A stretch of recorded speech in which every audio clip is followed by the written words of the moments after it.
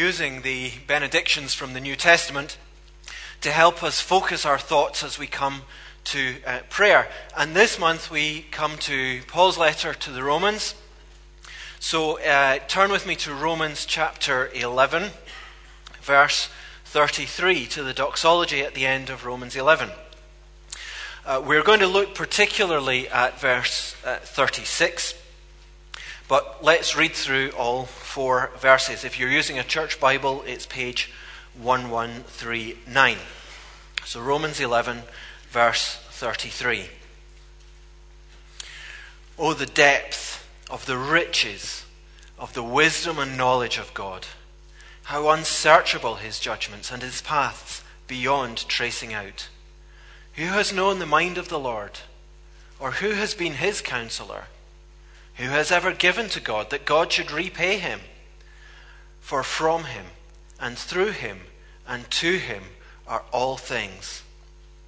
To him be the glory forever. Amen.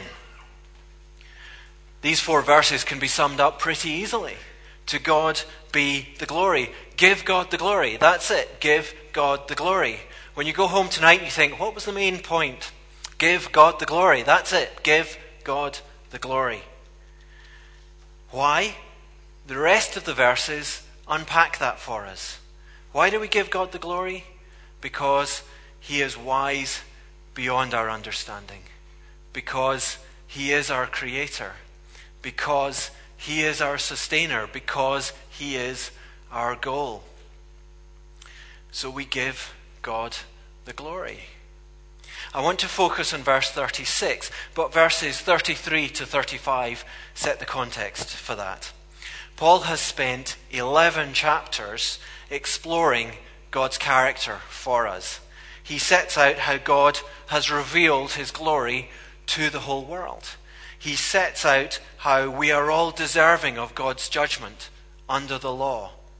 How we are justified by faith in Christ. How we are more than conquerors through Christ. There's more to come. He's about to start setting out how we live in the light of that knowledge of God's mercy and grace. But here, he pauses. He rejoices. Oh, the depth of the riches of the wisdom and knowledge of God. How unsearchable his judgments. We cannot begin to know the mind of God except that he has revealed himself to us. Except that he has revealed his character to us.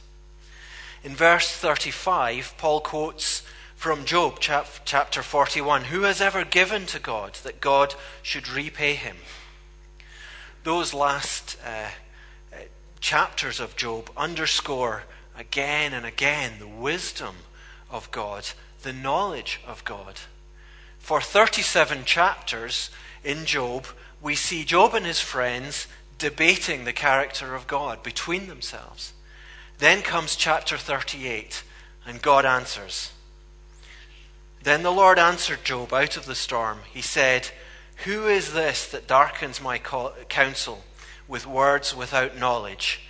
Brace yourself like a man, and I will question you, and you shall answer me. And eventually Job responds, surely I spoke of things I did not understand, things too wonderful for me.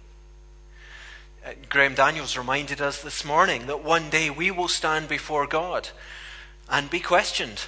Brace yourselves. But for Paul, this isn't a threat. It's not a worry.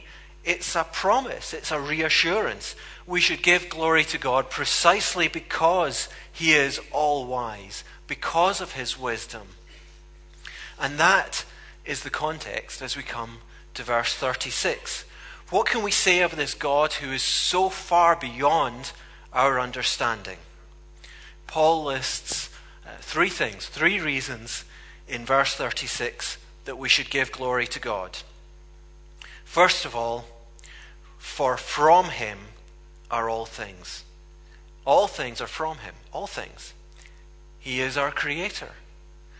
Not only that, he created everything around us. Not just us, but everything around us.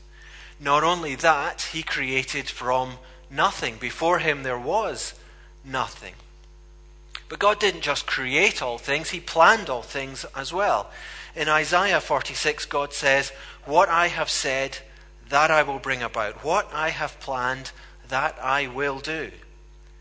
And supremely, he planned salvation. Jesus said, "For I have come down from heaven, not to do my will, but the will of him who sent me. And this is the will of him who sent me, that I shall lose none of all that he has given me, but raise them up at the last day. From him come all things." So Paul says, give God the glory. Secondly, all things are through him. Paul reminds us not just where all things come from, but how.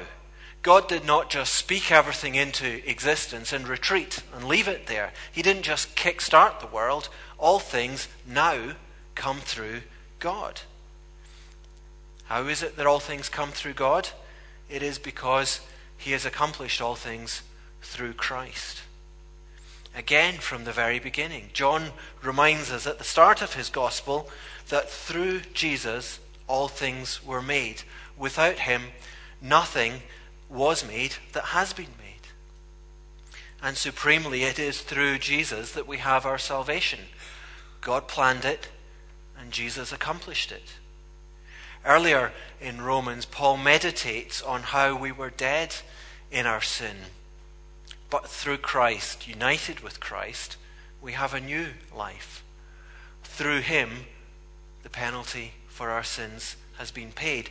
Through him, we are reconciled to God. Through him, we are heirs. Through him, we are God's children. Again, what can we say in response to this God except with Paul, give God the glory?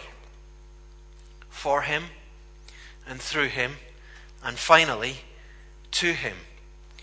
Verse 36, to him are all things.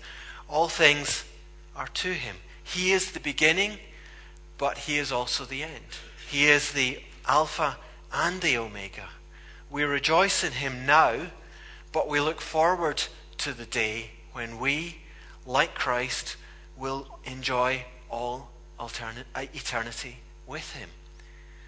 We look forward to the day when we go to him and when we will praise him face to face. From God, all things have come, and so we give him the glory.